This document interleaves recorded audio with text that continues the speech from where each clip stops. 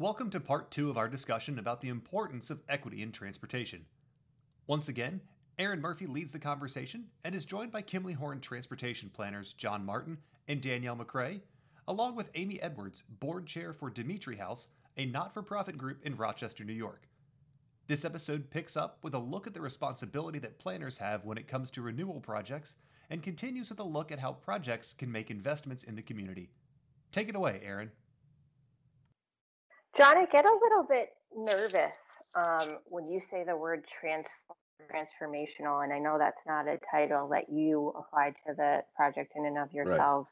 Right. But you know, I worry sometimes that as planners we have this responsibility of applying our professional judgment in a way that does not recreate the past in a different way. Right? So do we not recreate urban renewal within the lens of what we think is correct today?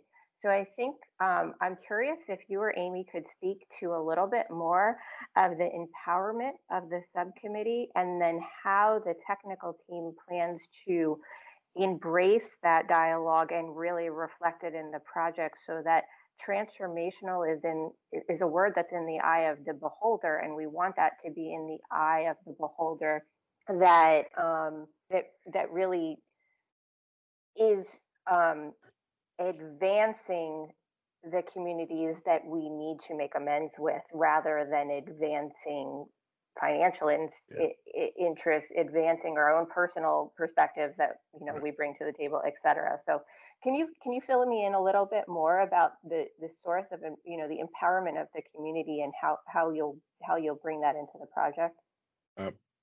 I guess I can start briefly, and then Amy, if you don't mind, I'll do the best I can. Bat and clean up. Okay. So just from procedurally, our company is part of a team that is leading this transformation study. It is very much like a traditional transportation study, but it does bring in land use. It brings in a study of the market potential, existing market and potential market, and we're very objectively doing our job as planners and engineers to make recommendations that would work for the community practically, for moving people by foot, by bicycle, by bus, in their vehicles, and allowing the results of those recommendations for physical improvements to improve the economy, to improve the neighborhoods, and as a part of the team, we're working with other consultants, the prime consultant who's based there in Rochester, as well as city staff, who are participating in this project and leading the project. They're passionate about what could be in this corridor, and I don't think they're going to let the wrongs of the past repeat themselves. I think they're going to do all they can to make sure that the resulting project is a fair and equitable solution for transportation and for the community as a whole. I think that you did a really good job at a high level of what we're after and what the subcommittee is focused on. The subcommittee is very, very focused on hearing what people within our community have to say, and very specifically people within our community that were affected adversely by the Inner Loop project back in the 50s and early 60s. And additionally, to those folks that have been impacted, since then, in the time between the completion of the Inner Loop and now, how has it changed the structure of some of the neighborhoods? It has, what sort of things has it made less accessible to people? It is more difficult now to get from point A to point B. Maybe point B is the grocery store. It has impacted the walkability of the inner city significantly. It has changed the landscape of, very specifically the Fourth Ward It required an entire church community to relocate. It separated families generationally. You know, some could afford to move, some couldn't afford to move, so they ended up in different places, and things like that. And then we're trying to do some homework and really understand how the city and how the planners originally um, treated those families whose houses had to be lost in the process of construction. How did they quantify the worth of those people's houses? We have found so far that almost categorically, African American families were given, less value for their homes and their land.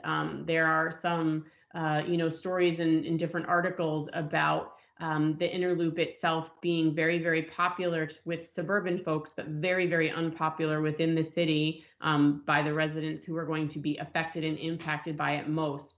So the subcommittee's goals are very specifically to bring the community's voice forward and to make sure that those voices are heard loud and clear in the planning process going forward. If we are going to create acres and acres of developable green space, fabulous.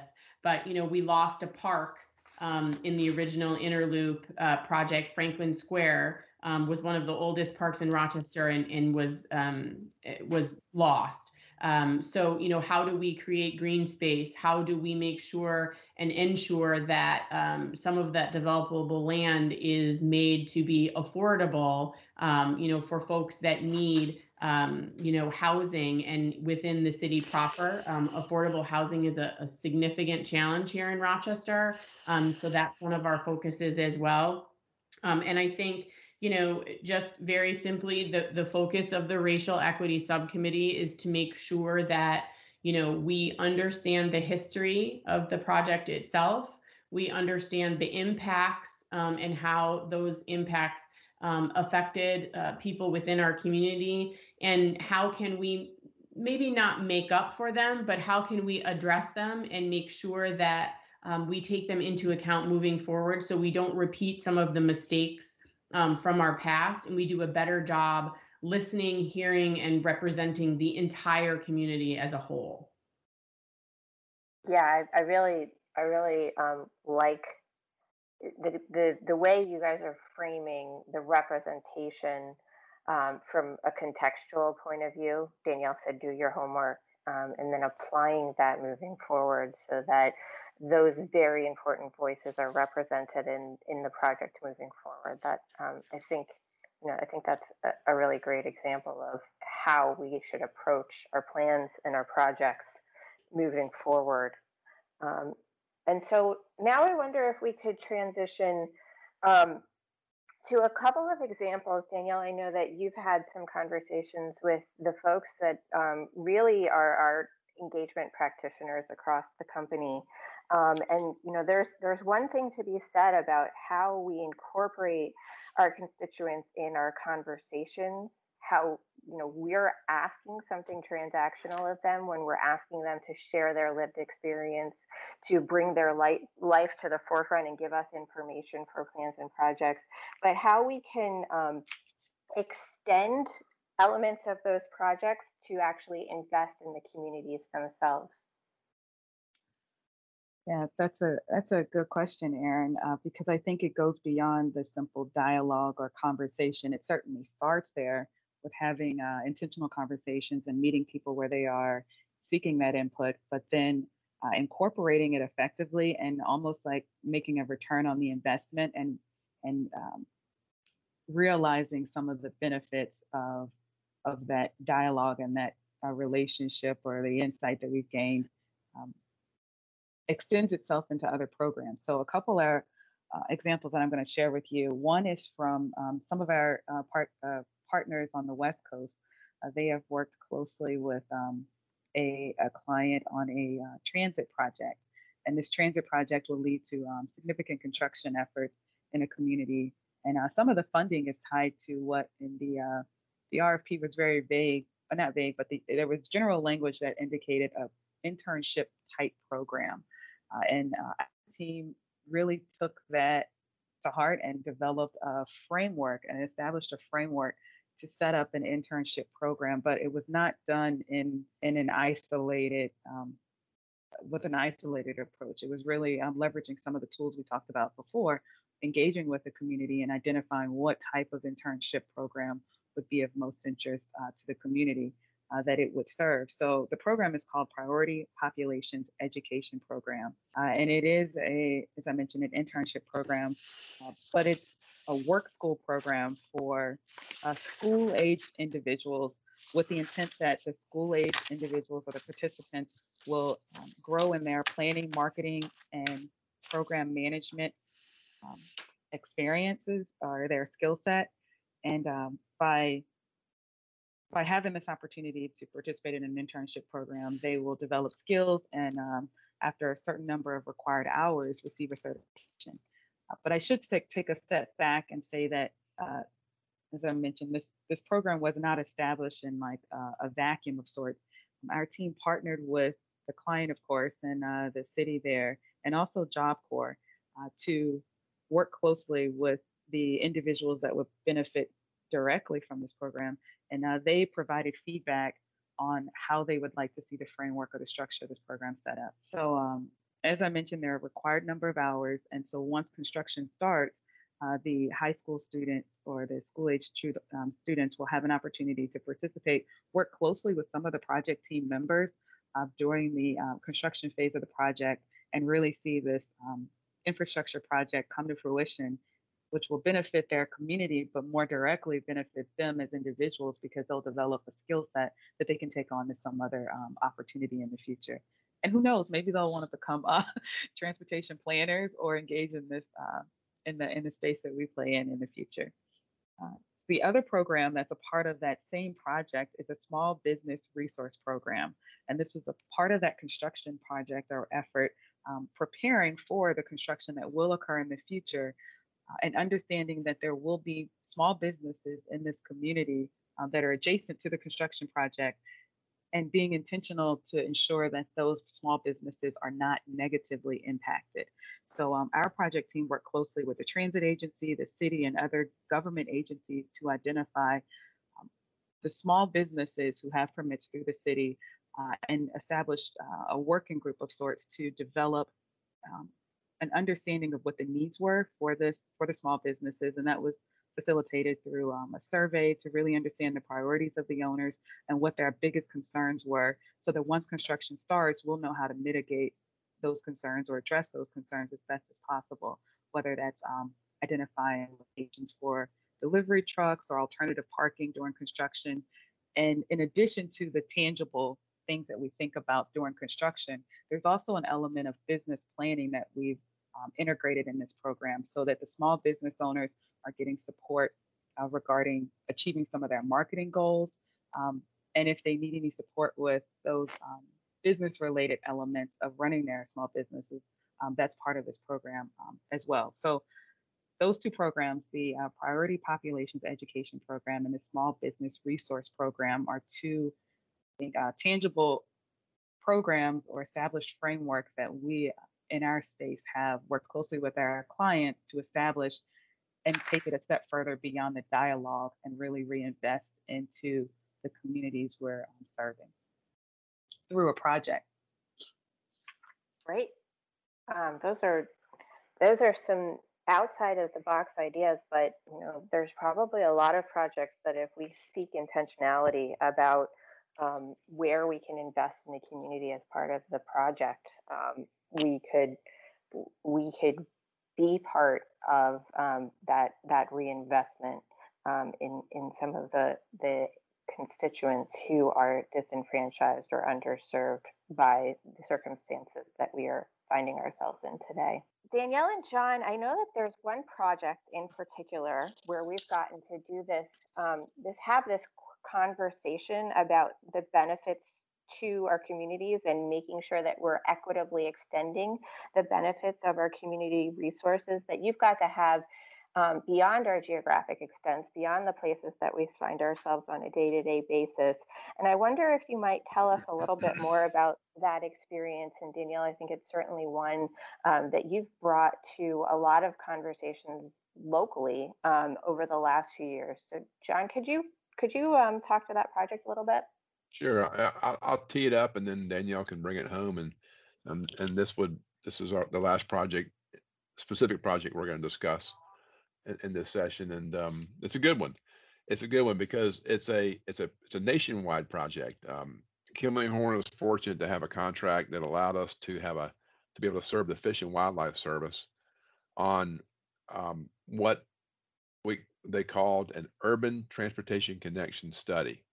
That is a study that's moving into implementation in terms of urban the wildlife refuges that are close to urban areas are implementing plans to involve more people from those urban areas. So it's a study that's focused on the human communities near refuges, specifically 101 refuges that are within 25 miles of a population of 250,000 people or more.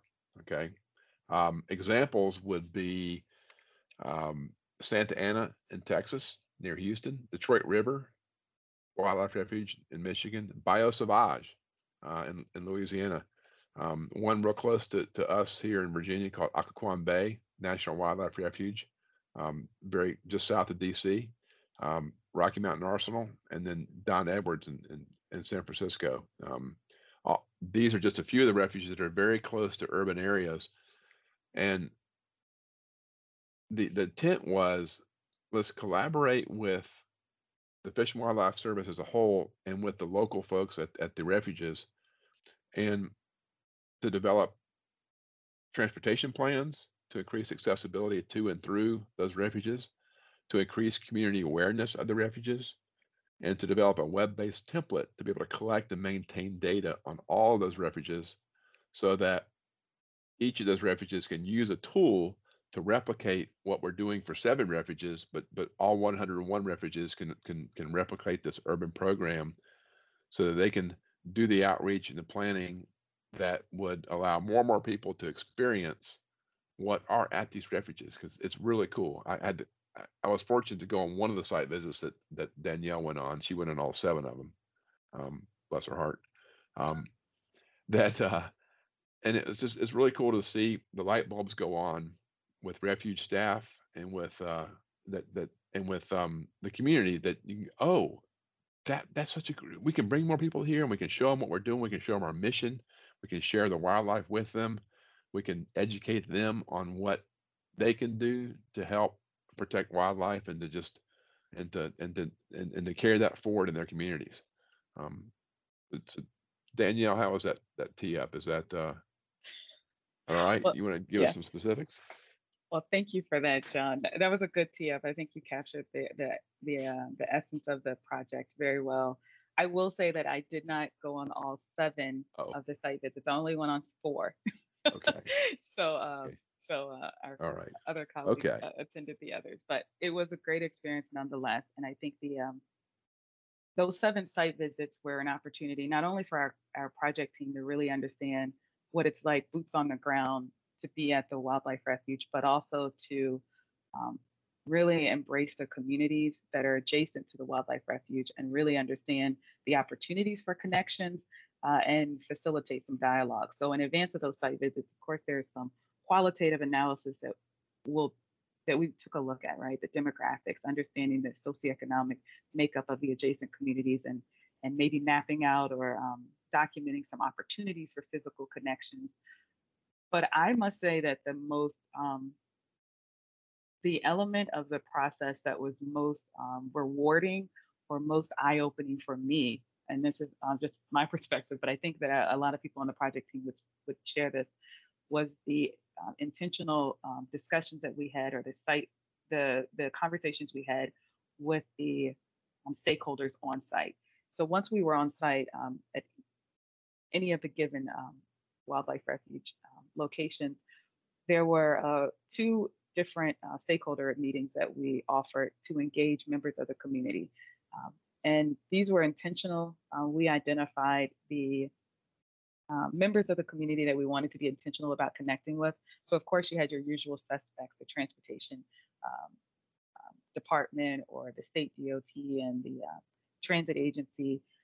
But we went beyond that and really brought together some of the non-traditional organizations. We had faith-based organizations represented, schools represented, other natural resources or other cultural resources in the community to understand potential connections and elevating the awareness of this unique wildlife refuge with other natural assets in the community. So um, those conversations were really great to have everyone representing their own constituents in one room and to validate or confirm some of the quantitative data that we had completed in advance of the site visit and understand what the needs were. So this is, I think, a real example of the shared experience. And while it may have been on behalf of the community, it was really great to hear from some of the schools that were represented and some of the educational curriculums that were seeking to really highlight conservation. And so the result of those site visits were certainly refuge access plans, which included physical opportunities, so physical connections or transportation projects identified and then later prioritized and carried through a technical process.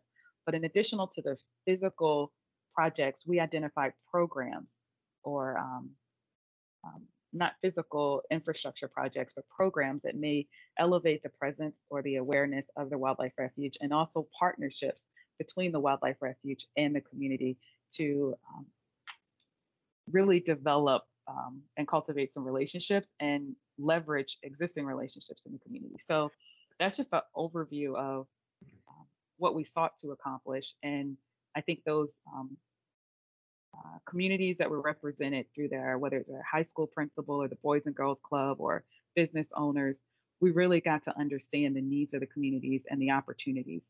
And it was a space for us to not only share our technical experience, but exchange that for the experience of the community.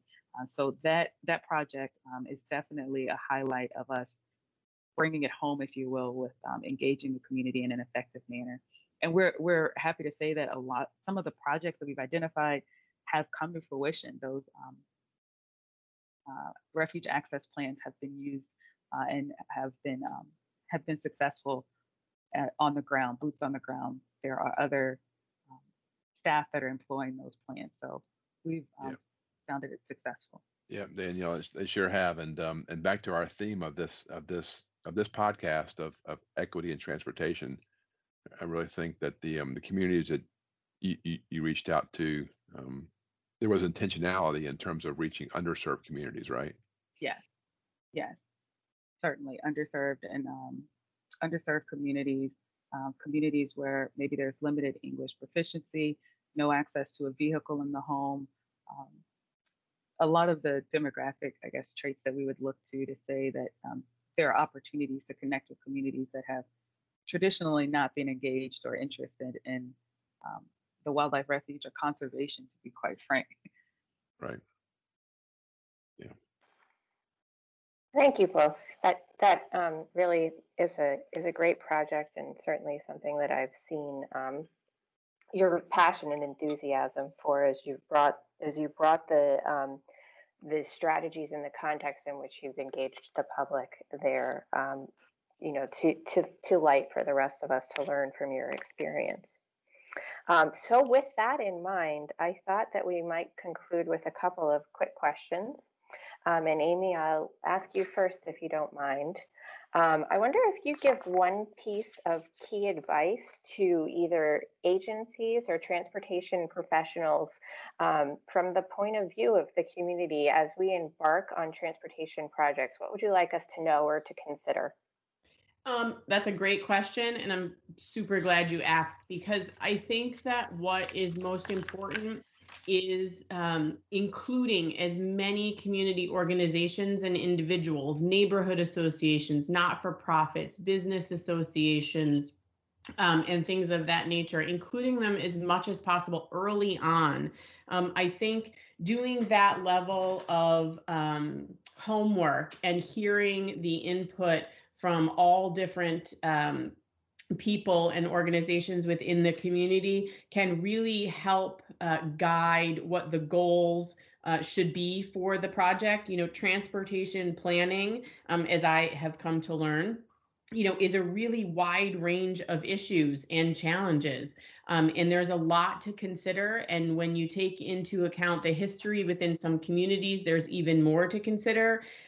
So I guess my one piece of advice would be to get as much input and as much interaction and as much involvement as you possibly can within the community, because I think that that will help ensure that the outcome is a successful one, and that as many people in your community as possible who have been involved will feel that it was successful and feel that they were heard along the way. Thanks, Amy. I think that's really valuable advice.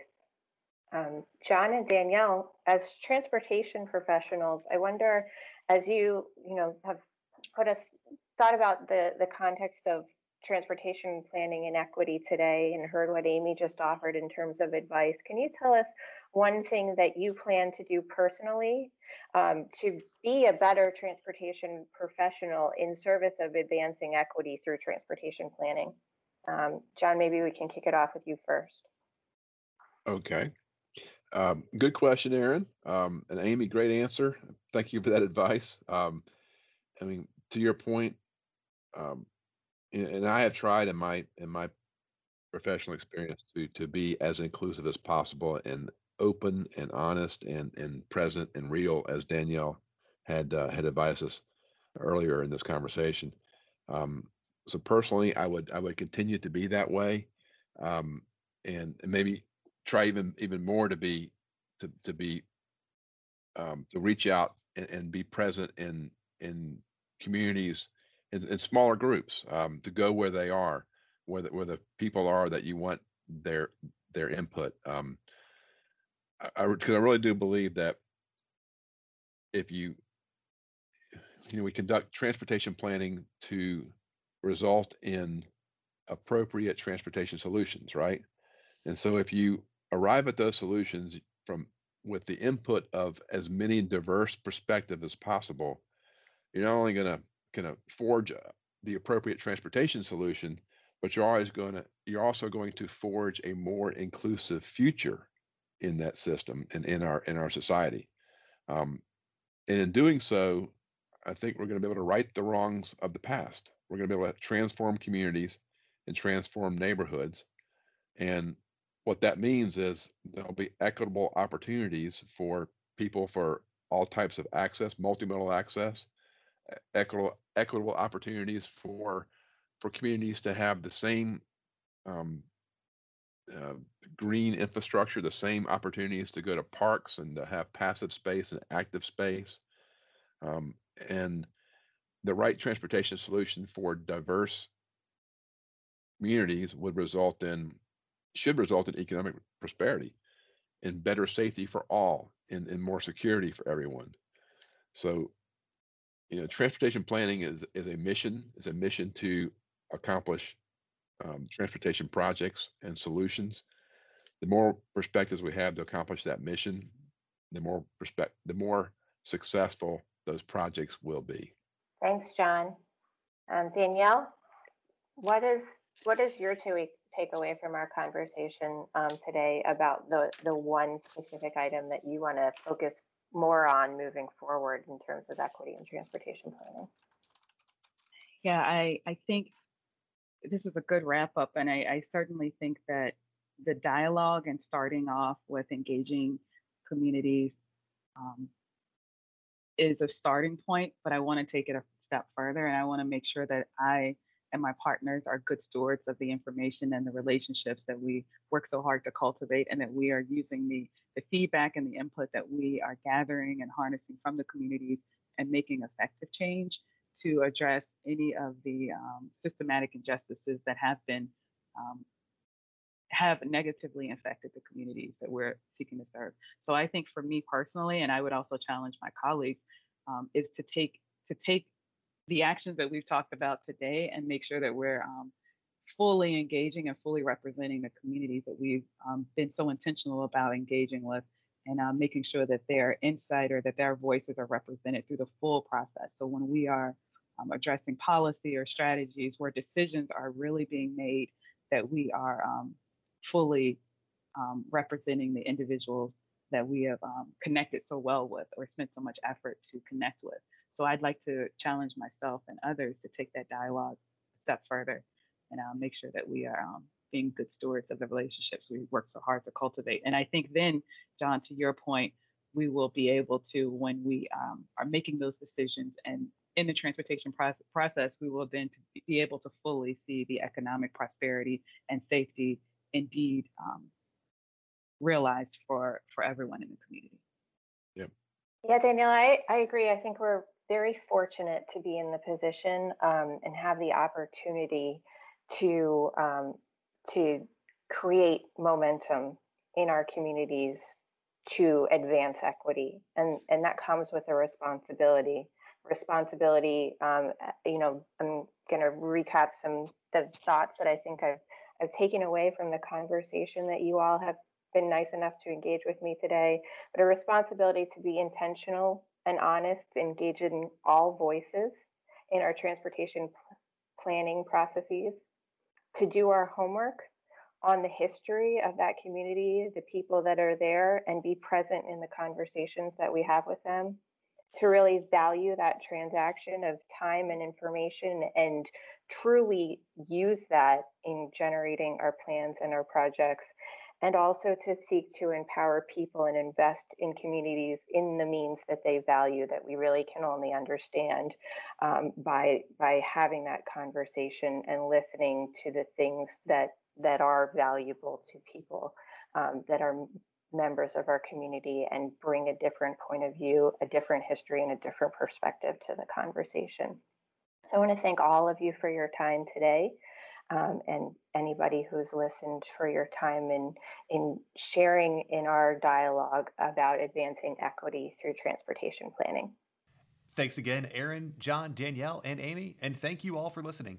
Be sure to subscribe wherever you listen to podcasts so you don't miss our next episode.